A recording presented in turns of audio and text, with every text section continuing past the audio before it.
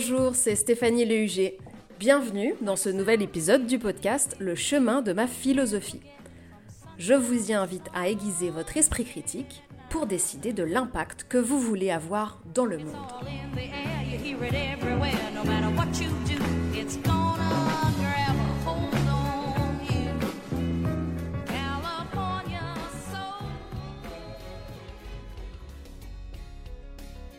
Dans cette série captivante, on se demande si nous serions toujours nous-mêmes avec un autre corps, mais la même conscience. Les révolutions technologiques rendent de plus en plus concrète cette vieille question philosophique qui explore la frontière entre notre corps et notre esprit. Dans l'épisode précédent, on a examiné l'impact de notre corps sur notre identité. Si vous ne l'avez pas encore écouté, n'hésitez pas à l'écouter d'abord et revenir ici ensuite. Dans l'épisode d'aujourd'hui, on verra si notre conscience nous définit plus que notre corps. Et on se demandera à quel point notre corps est neutre dans la construction de notre identité. Certains transhumanistes espèrent qu'un jour, une sorte d'immortalité soit possible en téléchargeant notre conscience en ligne. Du coup, sans avoir de corps. Notre épisode va explorer ce qui est impliqué dans cette vision où le corps n'a pas d'importance. Maintenant, si on abordait un des plus grands thèmes de la philosophie, celui de la dichotomie corps-esprit, j'aimerais bien voir avec vous comment, depuis 2000 ans, les philosophes débattent pour savoir s'il y aurait l'âme d'un côté et le corps de l'autre. Alors ça a pas mal d'implications aujourd'hui dans la manière dont celles et ceux qui créent la technologie conçoivent le monde. Il y a vraiment cette espèce de vision où il y aurait le corps qui serait un vaisseau, en gros, qui serait le hardware, et le cerveau, l'âme, l'esprit, moi je sais pas trop comment, il y a plein de façons de le nommer, ce serait un peu le software, ce serait un peu dans cette métaphore informatique. Il y a une vision séparée du corps et de l'esprit. Donc cette dichotomie corps-esprit, ce grand débat de la philosophie, il a des vraies implications aujourd'hui dans la manière dont la technologie est conçue et du coup, comment elles construisent le réel. Parce qu'à un moment, les technologies, quand elles arrivent dans le monde, elles transforment aussi le réel. Alors le monde imaginé dans le roman et la série, Carbone modifié, ils s'inscrivent dans la vision de philosophes comme Descartes et Locke, qui distinguent le corps de l'esprit. Alors eux, ils ont pu appeler l'esprit âme, conscience ou encore substance pensante. Bon, le nom n'a pas vraiment d'importance. Juste ce qui est important de retenir, c'est qu'il y a des implications communes à ces perspectives et le fait de considérer l'esprit indépendamment du corps, c'est intéressant parce que dans Carbone modifié, on se rend compte que c'est l'esprit qui est envisagé comme le foyer de l'identité personnelle. Et c'est le fait de pouvoir le stocker dans une pile qui permet de sauvegarder notre identité. Et à côté de ça, le corps, lui, il est perçu comme une simple enveloppe qui n'a pas de répercussion sur notre identité personnelle.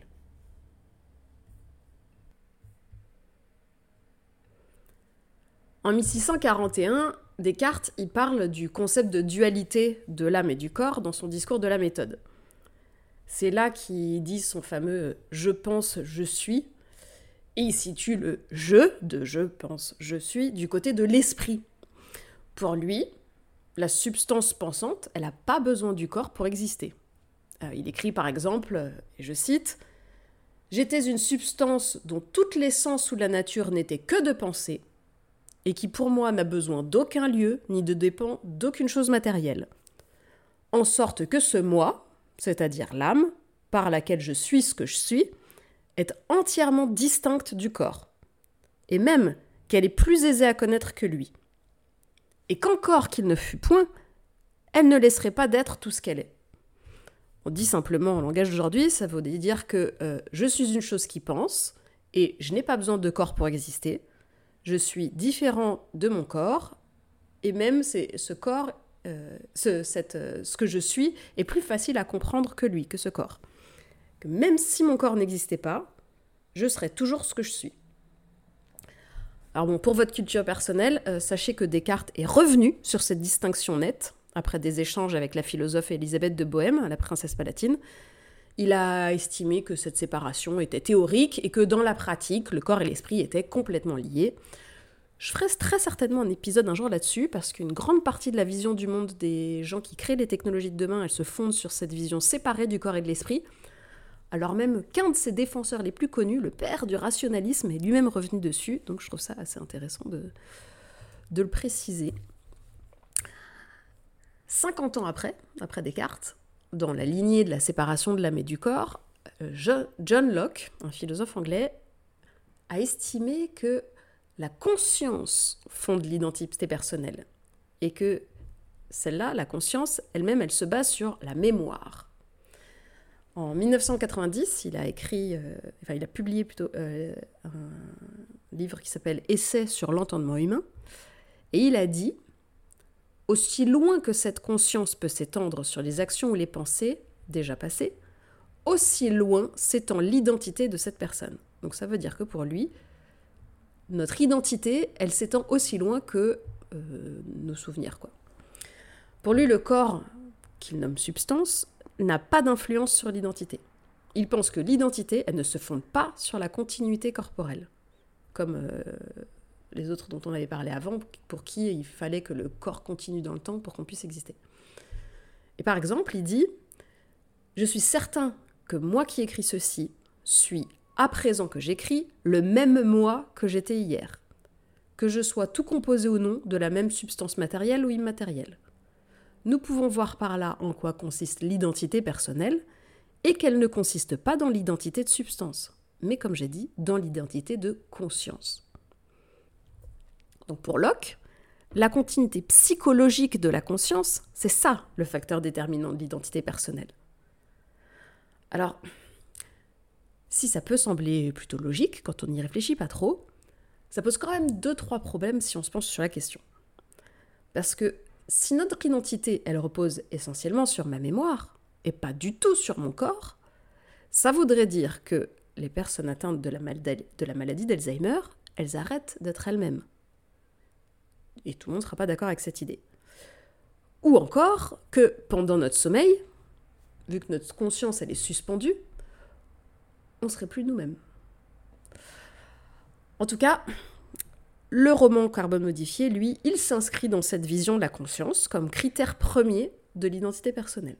Clairement, on est dans l'héritage de Locke. Il y a une autre perspective sur ce sujet qui mérite d'être citée. C'est celle d'un philosophe américain, Sidney Shoemaker. Alors c'est un philosophe de tendance analytique, comme beaucoup d'anglo-saxons, et elle a une spécificité, cette école de pensée, c'est qu'elle appréhende les sujets d'un point de vue logique, presque mathématique. Et lui, Shoemaker, il décide de décortiquer un cas particulier par rapport à la question de l'identité. Les philosophes analytiques, ils aiment bien faire ça, contrairement à la tradition européenne qui, elle, préfère discuter de grands concepts. Eux, ils aiment bien poser des scénarios concrets. Donc lui, le scénario qu'il propose, c'est une situation impossible dans notre monde réel actuel, mais elle est très intéressante, cette proposition, parce qu'elle est tout à fait appropriée dans le cadre de Carbone modifié. C'est le cas d'une transplantation de cerveau. Il a écrit un article qui s'appelle Brownson Revisited, où il postule que le cerveau d'une personne nommée Brown est extrait et placé dans le corps de Robinson. Et dans son scénario, quand celui qui a la tête de Robinson et le cerveau de Brown finit par reprendre conscience, et qu'on lui demande qui il est, comme il a le cerveau de Brown, lui il répond Brown, quand on lui demande son nom. Et il reconnaît la femme et la famille de Brown, et il est capable de décrire en détail les événements de la vie de Brown. Alors que, à l'inverse, il ne montre aucune connaissance de la vie de Robinson, dont il n'a que le corps.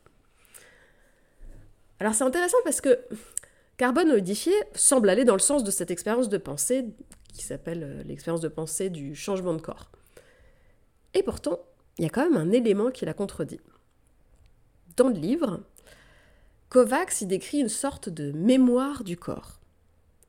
Quand il récupère sa nouvelle enveloppe, il note immédiatement une certaine gêne au niveau des poumons qu'il attribue sans hésiter à une accoutumance à la nicotine. Et il dit même J'ai laissé ma nouvelle enveloppe fumer quelques cigarettes. Et tout au long du roman, il lutte contre cette dépendance physique. Le livre et la série imaginent donc que les influences biologiques s'imposent à Kovacs et le font hériter du vice d'une autre personne via son corps. Donc on peut se demander si ça signifie qu'une partie de l'identité de cette personne lui est transférée. Alors que notre identité elle soit associée à la mémoire de notre conscience, même si on change de corps, ça implique un inconvénient majeur. Dans Carbone modifié, on se rend compte que Kovacs se rappelle, et c'est plutôt logique, des événements de la fin de sa vie précédente, puisqu'ils ont été sauvegardés et transférés dans sa nouvelle enveloppe. Et ces événements de la fin de sa vie précédente, il s'en rappelle en même temps que toutes les autres données de sa pile.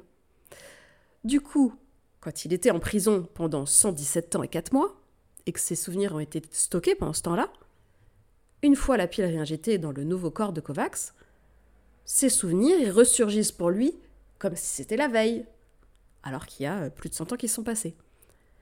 Et on se rend compte que ça pèse sur sa santé mentale parce qu'il est hanté par les traumatismes liés à ses vies passées, et en particulier le souvenir de la mort des personnes qui ont compté pour lui, mais aussi le souvenir des propres morts violentes que lui, il a vécues, puisqu'il était dans les corps diplomatiques et que, de manière générale, c'était assez violent. Voici par exemple un passage du livre. Les images de la mort de Sarah s'insinuaient dans mon esprit. La scène avait eu lieu la nuit dernière. Subjectivement.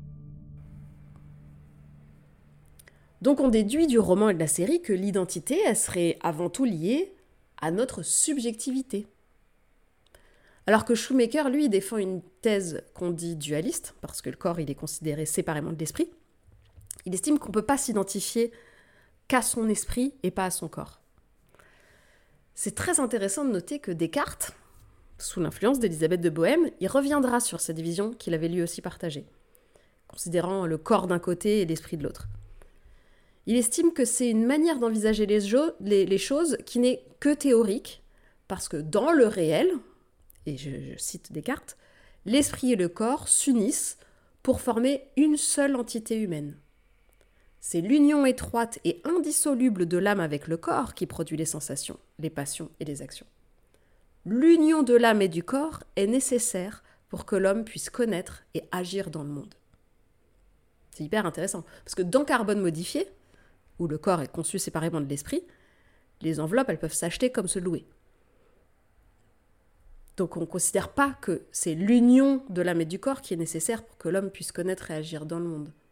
C'est avant tout son âme dans Carbone modifié.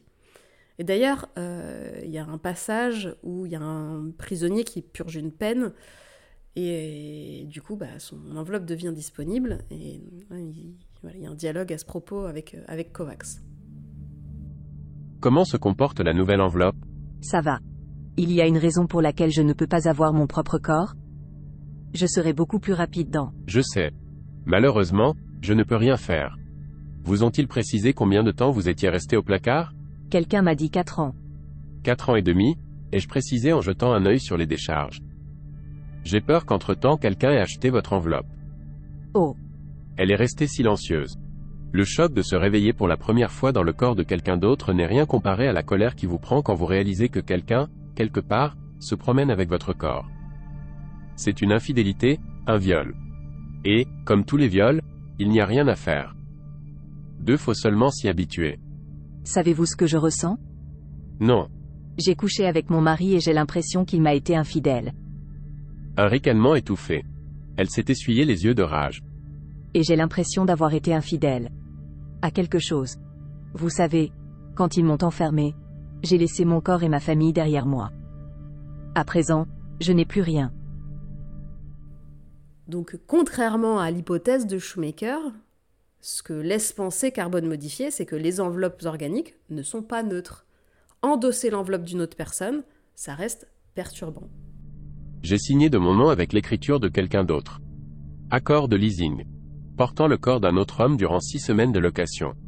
20 ans que je fais ça et, pourtant, lever les yeux vers un miroir et voir un total inconnu me regarder en retour est toujours un sacré choc. Durant les premières secondes, on ne voit qu'un étranger qui vous dévisage derrière la fenêtre. Puis, en faisant le point, On se sent flotter derrière le masque et y adhérer avec un choc presque physique.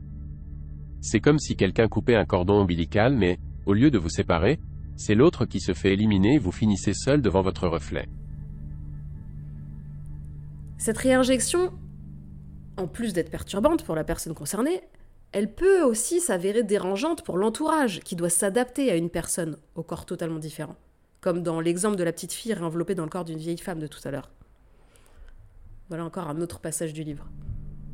Ces gens ne reconnaîtraient pas leurs proches dans leurs nouvelles enveloppes. C'était aux nouveaux venus de se présenter. La joie de la réunion prochaine était tempérée par une vague inquiétude.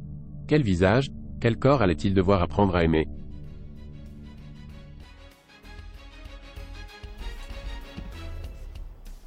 On vient de conclure le 2e épisode de notre série en 4 parties, où on se demande quel est l'impact de notre corps sur notre identité. Si vous êtes impatient de découvrir la suite des épisodes, voilà de quoi on va discuter. Dans le 3e épisode, on va explorer une question que posent certains philosophes. Est-ce que, rationnellement, cela a du sens qu'on donne de l'importance à notre identité ? Et enfin, dans le 4e et dernier épisode, on questionnera l'hypothèse qu'une identité stable serait en fait une illusion. Merci d'avoir écouté, j'espère que ça vous a plu. Si vous avez aimé cet épisode et que vous voulez être informé de la diffusion des prochains, vous pouvez vous abonner au podcast en cliquant sur le bouton suivre ou s'abonner de votre appli. Et puis vous pouvez aussi partager votre email sur le site stephets.com, stefets.com, pour être averti de la sortie des prochains épisodes. Merci pour votre écoute et à bientôt!